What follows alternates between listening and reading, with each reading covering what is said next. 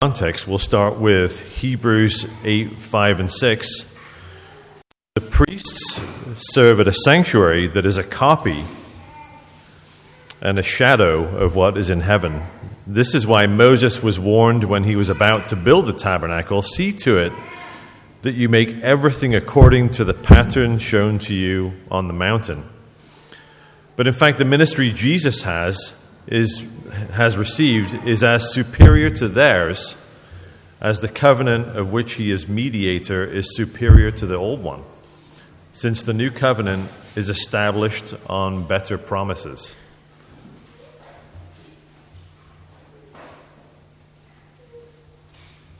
Fantastic. Thank you so much, Andy, for reading that for us. We're going to be spending a bit of time looking at a part of the Bible that may be familiar to some of us, may be less familiar to others, but it's important that either which way we spend some time approaching the Lord in prayer as we look at this big section of Scripture. So should we pray together? Father, as we approach Easter again, it can feel very much like we've been here and we've done this, like we know. We kind of know what Easter's about. We kind of know what the cross is about. Father, forgive us. Show us more what your Son has done for us. I pray that this morning, by your Spirit, you would usher us onto holy ground, that we might see and savour your Son, Jesus Christ. For I ask it in Jesus' name. Amen. Amen. Well, my friends, we are in the book of Exodus, and we're looking through a bit of Exodus that kind of follows on from the Ten Commandments. But following on from that, we kind of need to know where we are in the wider book. So God has got a people who were enslaved. God has saved those enslaved people out of slavery in a place called Egypt. And he's done so through a bunch of different plagues. He turned the water of the Nile into blood. He brought judgment on each of the different gods of the Egyptians, showing that they are no gods at all. And then he led his people through the Red Sea. And he led them through there so that they might meet with him on a mountain. And we saw the start of that at the end of our last series and then last week, as God has what really looks a bit like a marriage service. He talks about what is it going to look like for us to be a people and God together. What will it look like for that holy God to dwell with his people? And I was chatting to one of my daughters this week and said, if you were God and you needed to tell a people who've been used to life in Egypt and the Egyptian gods who you are and how to relate to you, how would you do it? And she said, that's easy. I'd open the Bible with them. I said, that's a great idea. What if the Bible wasn't written? She said, I know. I'd read one of the Gospels. I was like, yeah, they've not been written yet either. How does God do it? If you like, how is it that God is going to show them not just how he takes Israel out of Egypt, but how he takes Egypt and Egyptian thinking out of Israel? And he does so with a building project. A building project that we can see here on the screen in front of us. And we're going to look at that building project through the next few minutes. We're looking at 5 chapters, but don't worry, we'll dip in and out as we go. But this building project is incredible because what he says, as we just heard Andy reading, is that Moses is to take the realities, the heavenly realities that he meets on the mountain. As he meets God face to face and looks there, he's going to take that and he's going to create a model of it here on earth. And as we come to this building, we come to what one person has described as this. They said, "There is no portion of Scripture richer in meaning, more perfect in its teaching of the plan of redemption than this divinely designed building. God himself was the architect. Every detail points to some aspect of the character and work of the person of his Son, Jesus Christ. And in its complete form, it is probably the most comprehensive, detailed revelation of Jesus, the Son of God, and the plan of salvation in the entire Old Testament." Wow. We've got a big task today, haven't we? So we're going to look through this. And as we look through it, what we're going to see, and this is the reason actually for doing this in Lent, in the run-up to Easter, is we're going to see aspects of what Jesus did on Easter Friday. And we're going to see them sort of separated out so that we might experience them. So imagine for a second that there you are, you're an Israelite, maybe an Israelite priest, and you want to come to the place where God dwells. And so first of all, you look, and right at the center of your camp, right at the heart of your people, there was this complex. It's about the size of 3 tennis courts. And as you walked around it, you would see this white fence. And the white fence goes literally right the way around the complex. And no way in, and yet strangely bright and white. This is a fine building, but there's no way in except for one, here at the front. This bit of the front is called the gate. So we're going to let the tabernacle show us the way to a holy God by listening to what God has to say about this gate.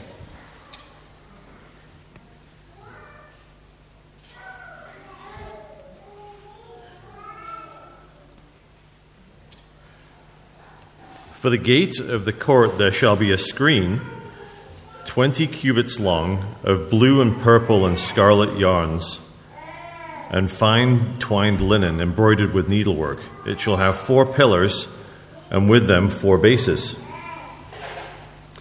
So, most of it is this white outline. But here we've got a gate, and we're told specifically what it's to be made of. Blue, scarlet, and purple yarn. Why is that strange? Well, for a start, they're expensive materials. But more than that, you see, that is the colour scheme of this bit. The bit here where God himself dwells. That bit is blue and scarlet and purple.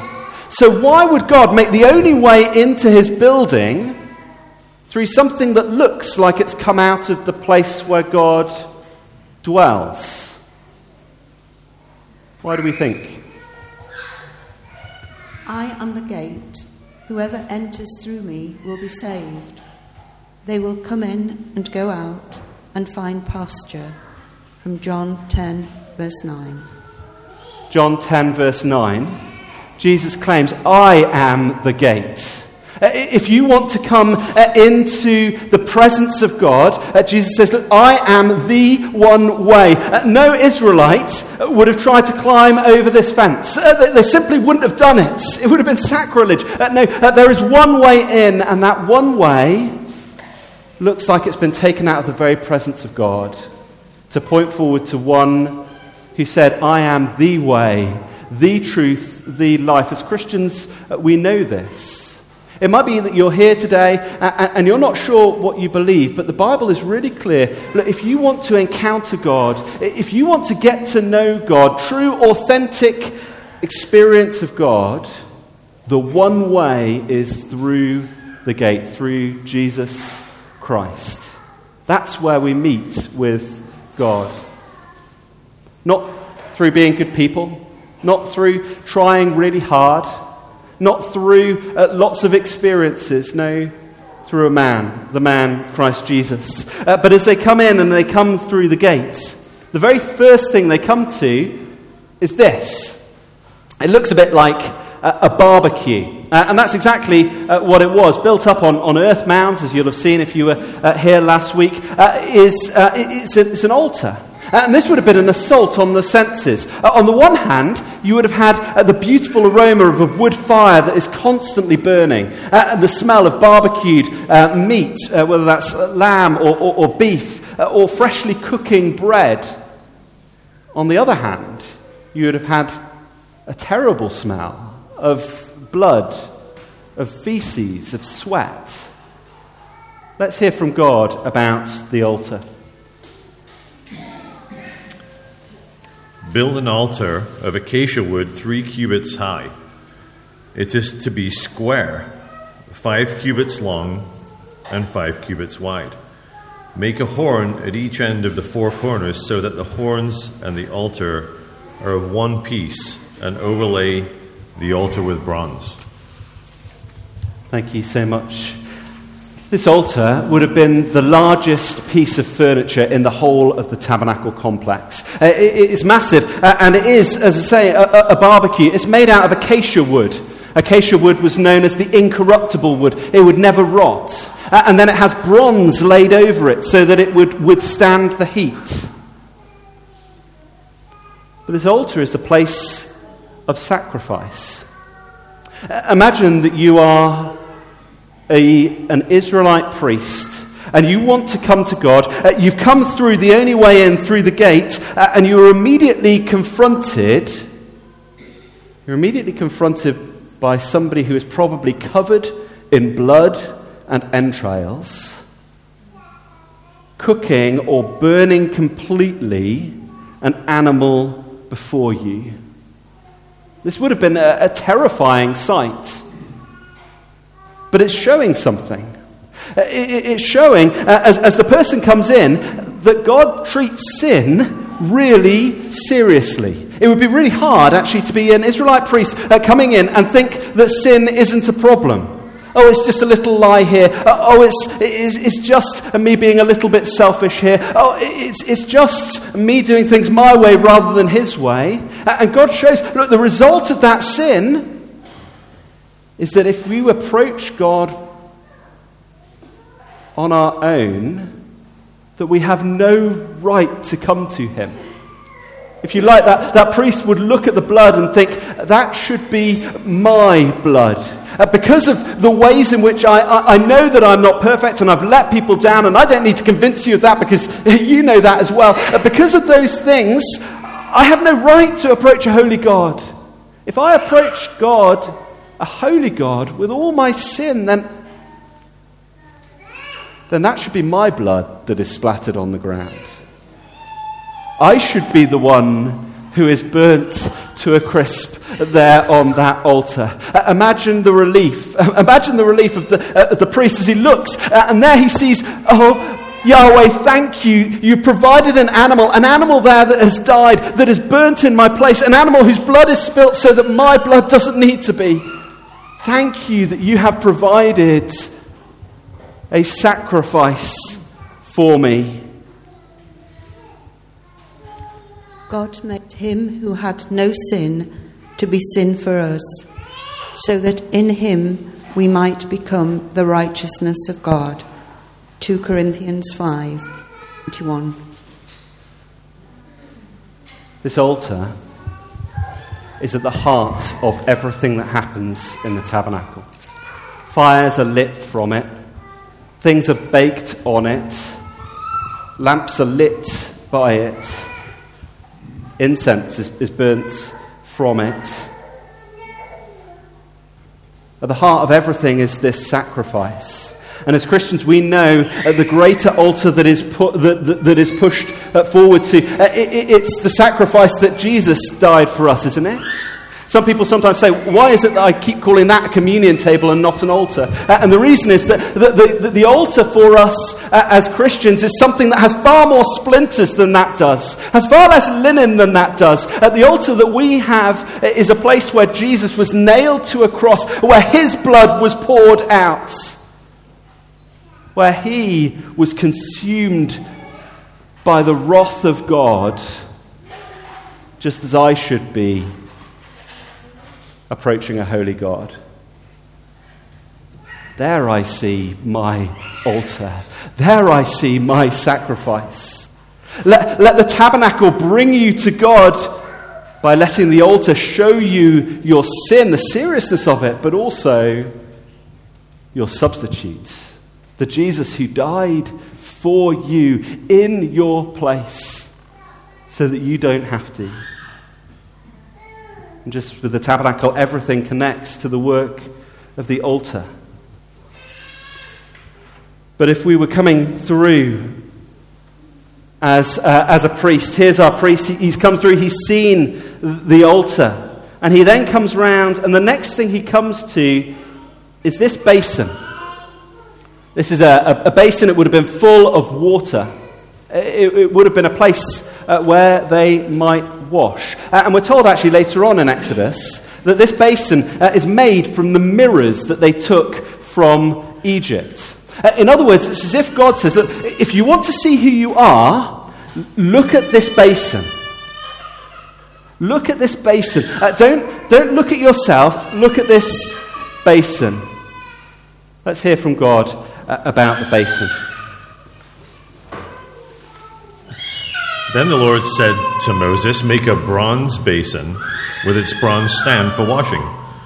Place it between the tent of meeting and the altar, and put water in it. Aaron and his sons are to wash their hands and feet with water from it. Whenever they enter the tent of meeting, they shall wash with water so that they will not die. Also, when they approach the altar to minister by presenting a food offering to the Lord, they shall wash their hands and feet so that they will not die. This is to be a lasting ordinance for Aaron and his descendants for the generations to come." Picture the priest. Oh, that's interesting. My technology is not working as well, but I'll have a bit of a look at that in a minute if we need to. Picture the priest. He's been there at the altar. He has seen a sacrifice that has been made. He knows that animal has died in his place, and now he comes to this basin. Why does he come here? Well, he knows, yes, that has been dealt with, and yet he still carries a load of guilt. He still is acutely aware of what he has done. Perhaps it is weighing on him. How can I approach a holy God? I'm covered in blood. And the first time a priest would go into that Holy of Holies, this place here, the first time he would come into the holy place, he would wash himself completely. And after that, he would just wash his hands and his feet. Why? Well, for a start, what he's doing is he's actually reliving the Exodus every time. Blood and water, just like the plagues. Blood and then being brought through the waters. But it's more than that.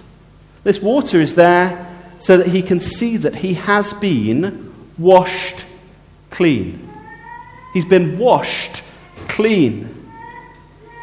Imagine the joy of seeing that filth coming off his hands and his feet. And you know, that's important to us. Because as Christians, so often we can know that Christ has died on the cross, and yet we still carry around that sense of unworthiness. How can I possibly come to God? How could God possibly want somebody like me with all my messed upness? And maybe we still even identify ourselves. I am unworthy. I am a liar. I am somebody who's so quick to let other people down. I've read the Ten Commandments, the very base things that I should do, and yet I know that I'm an adulterer of heart. I'm somebody who is a murderer of heart. I'm somebody who doesn't respect my parents. I'm somebody who doesn't love the Lord my God with all my heart, my soul, my mind, and strength. I am a failure. How can I possibly come to God? And that is what some of you were. But you were washed, you were sanctified, you were justified in the name of the Lord Jesus Christ and by the Spirit of our God. 1 Corinthians 6:11. We come to God by the blood and by the water. Yes, reliving the Exodus. But we know of other blood and water, don't we? Let the water and the blood from thy wounded side which flowed be of sin the double cure, saved from hell and made secure. You are washed. You are clean. Those things are no longer things the Lord holds against you. And yet we're continually washing our hands and feet again. It's not because we're not already washed. The whole body's clean. You remember that thing where Jesus washes the feet of his disciples? Wasn't planning on saying this, but Maundy Thursday. And Peter's like, hey, just if I can't be your mate unless you're washing me, wash my whole body. And Jesus says, what? If your whole body is, if you're washed, your whole body is clean. You need only wash your hands and your feet. You are clean. And yet there is an ongoing recognition of sin, an ongoing reminder that we are forgiven. Why do we come each week to say confession and hear again that we're saved? It's like the washing of the hands and the feet. Oh, but there's more. There's so much more. Yes, we're washed by perfection, but having been washed, they would move on into the tabernacle proper. That's this section here. And as if God just wants to remind us of how it is that we come into this place. This is so cool. On the outside, it just looks like sea cow hide, right? But if we were to take a drone, they didn't have drones back then, but if we were to take a drone and we were to kind of go down into this place, the place where God is, look what happens. We go past the sea cow hide and we find a layer of red. Why? Well, we've already seen it, haven't we? The sacrifice, the altar. We want to go on further and we find a layer of white. Why? Sorry, I'm shaky cam. Why? Because you've been washed clean. You're pure. You're holy. As you dive down deeper, we find a layer with embroidered angels on it. Why? Because it's showing, look, as we get closer and closer to who God is, we begin to enter into the heavenly places. This is a picture of the heavenly places, the places where God himself dwells. Let's hear about this place from God. Make a curtain of blue, purple, and scarlet yarn and finely twisted linen with cherubim woven into it by a skilled worker.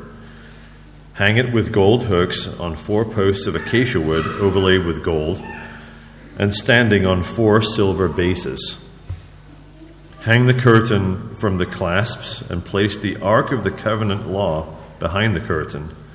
The curtain will separate the holy place from the most holy place. Put the atonement cover on the Ark of the Covenant law in the most holy place. Place the table outside the curtain on the north side of the tabernacle, and put the lampstand opposite it on the south side. For the entrance to the tent, make a curtain of blue, purple, and scarlet yarn and finely twisted linen, the work of an embroiderer.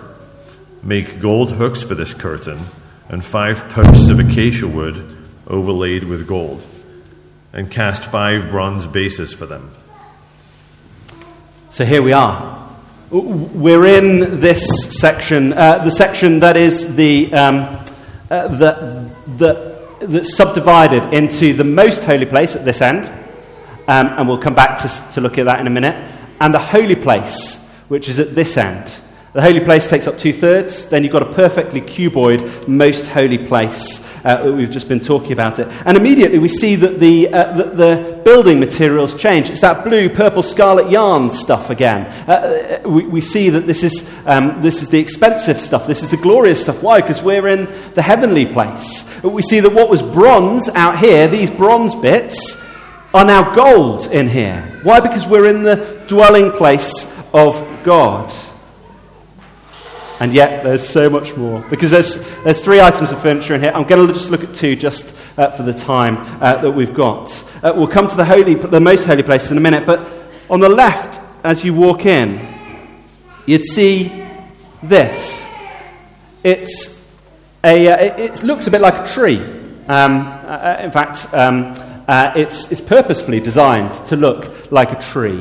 And yet it is a lampstand. Now, where is it that we've seen trees where God is present in the past? Let your Bible imagination run, because this gets cool. I'm going to put it there. Sacrilege, I know, but I'll put it there for the moment. We see it at Eden, don't we? 2 trees, tree of life, tree of the knowledge of good and evil, and there is God. And what does God say when he's around that time? He says, let there be light. Yeah, that's absolutely right. And here you've got a tree that's giving light in the holy place. This is awesome, because it shows us that where God dwells, there is always light.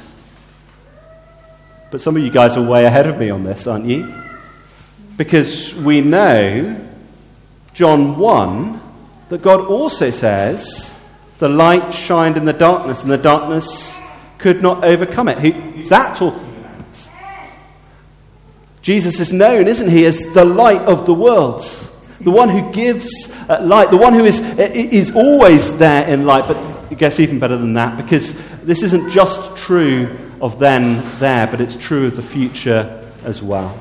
Because we will dwell in a place where God is, and there will be no darkness anymore. The city does not need the sun or the moon to shine on it, for the glory of God gives it light, and the Lamb is its lamp. Revelations 21:23. The Lamb is its lamp. Jesus, the light of the world. One day we will live in a place where there is no darkness at all. We'll live in a place where there's no spiritual darkness at all, because the Lamb will be present with us. Now, when he shines his light on our hearts, it can hurt, because it exposes our darkness, it exposes our sinfulness, that then we take to the altar and then we wash clean in the blood of Christ. One day we will live in a place where there is no darkness anymore. Don't you long for the day when there is no darkness? There is no depression. There's no stuff on the screens of your TV that makes you weep, where we're not celebrating, remembering 2 years of war in Ukraine, another year of war in Ukraine, where we're not wrestling with our own failures and letting people down. We will dwell in a place of light. But very quickly, sorry, I need to press on, because I could geek out on some of this stuff for ages. There's also this table here. I can't put that down there. There's a table there. Now, this table, on the table, you can see there are those 2 white items there. Now, there are actually meant to be 12 of them, but at this scale, it all kind of shrinks down. What's going on there? Those 2 are known as the showbread. Each week, 12 loaves would have been made, and they would have been taken and they would have been placed on this table in the place where God dwells. Why 12? Like the 12 tribes of Israel. The idea is that in front of God, in the place where God dwells, not only is he at the heart of the community, but the community is at the heart of who he is. Now remember, this is a copy of a spiritual reality. Moses has gone up, he's seen God on the mountain, and he comes down and says, let's make a copy of that, an earthly copy, where God's people are going to be represented before God 24/7, 365. There is never a time when you are not represented before God. Do you know that? You might be asleep, you might be ill, you might be struggling, you might be in the process of sinning, you might be finding life great, you might be finding life really hard, you might even be asking questions and saying, God, where are you? And you are represented before God. You're represented in that holy place where he lives. But it gets even cooler than this, because once a week what would happen is that the priests would come in there and they would take new bread baked on the altar. Of course, everything goes to the altar. They'd take new bread, and they would take the old bread, and they'd take some of the wine that was used for drink offerings, and do you know what they would do? They'd eat the bread and drink the wine in the presence of God. You can imagine them thinking, how does this work? This is meant to represent us, and here we are kind of eating it. Is it just that God wants to have a meal with us? Yes. Is it more than that? Yes. This is awesome. Because what they didn't realize then was this was foreshadowing a day when there would be another meal, and this would happen. While they were eating, Jesus took bread, and when he had given thanks, he broke it and gave it to his disciples, saying, "Take and eat. This is my body." Matthew 26:26. Friends, when we take communion, we show that we are eating something which represents the very one who represents us before God. The one who stands there representing you 24/7, 365, there in the holy place, is somebody who we eat with, who we are united with. I should press on for time, but let me do that quickly. Let's imagine then that the priest is there, and he's in the holy place. He stood up here, and he looks forward, and there in front of him is a curtain. This is as far as most priests would go, except for once a year, one priest would go further than this. This curtain has got more angels on it. You might be thinking, why all the angels? What are these angels all about? The angels in the Bible, these particular ones are cherubim, and they protect the very glory of God. That's their job. So in Eden, when Adam and Eve are kicked out of Eden, what does God do? He puts a big cherubim there, and he has a flaming sword, and it's a big sort of stay away, keep back, you can't come in. That's what the angels do with the glory of God. They're jealously protecting it. Okay, so this would have been like this big keep back sign that they couldn't come in through. Except for one high priest, once a year, at one point. Let's hear from God about what that they would find behind it. Make an atonement cover of pure gold, 2.5 cubits long and 1.5 cubits wide. And make 2 cherubim out of hammered gold at the ends of the cover. Make 1 cherub on one end and the second cherub on the other. Make the cherubim of one piece with the cover at the 2 ends. The cherubim are to have their wings spread upward, overshadowing the cover with them. The cherubim are to face each other, looking toward the cover. Place the cover on top of the ark, and put in the ark the tablets of the covenant law that I will give you. There, above the cover between the 2 cherubim that are over the ark of the covenant law, I will meet with you and give you all my commands for the Israelites. So here, behind that curtain, with the angels saying, "Keep back," there was the place where God would meet His people. The Ark of the Covenant, it's sometimes called. Inside is the law of God, and then above it, there's this flat bit here, known as the atonement cover. Over the top of it, there are cherubim. Why? Because they're jealously guarding the glory of God. They're stretching out their wings. They're protecting. You can't be here because, look, this is where God Himself is dwelling. And yet they're looking down. They're looking down because they're in shock and awe. Because once a year, the high priest would take blood, remember, from the sacrifice on the altar, and he would bring it right the way through, and he would duck under that curtain. And some people say he probably even had something tied around his leg just in case he died, because only once a year would this happen. And he would splatter blood on this atonement cover. And this atonement cover covers over the law of God. And because of that blood, God would be able to meet with His people in this very place. What an amazing day that would have been. I'll put that down there for the moment. One of the books that I very much like, this is designed for kids, it's a story, but it's a story of what it would have been like to have lived in the tabernacle. And it describes 2 priests, and they're sort of stood just outside that place, and they say this: Zadok's voice spoke, and Abiel sensed a sacred divine presence in their midst. These were holy moments. O Zadok, what a day it will be when the veil is removed, and I and all will be able to see the glory of God in an unprecedented way. Yes, I know, he said. Instead of keep back, it will be come to me. Instead of let us draw back, it will say let us draw near. Instead of one priest allowed, it will be all sinners invited. Instead of once a year, it will be 24/7, 365 days a year. Zadok's words faded as tears ran down his face. Abiel could hold back his emotions no longer, and they both sank to their knees in that holy place, overwhelmed with messianic hope and anticipation, as they both at once prayed, "Maranatha, come, Lord." And we know that day happened, don't we? We know that there was a day when that curtain that divided us off from the place where God was ripped in two. It was Good Friday. But there's more here. Because on Good Friday, Jesus did more than just rip that curtain so that we can come to God. Listen to what Romans says about that day.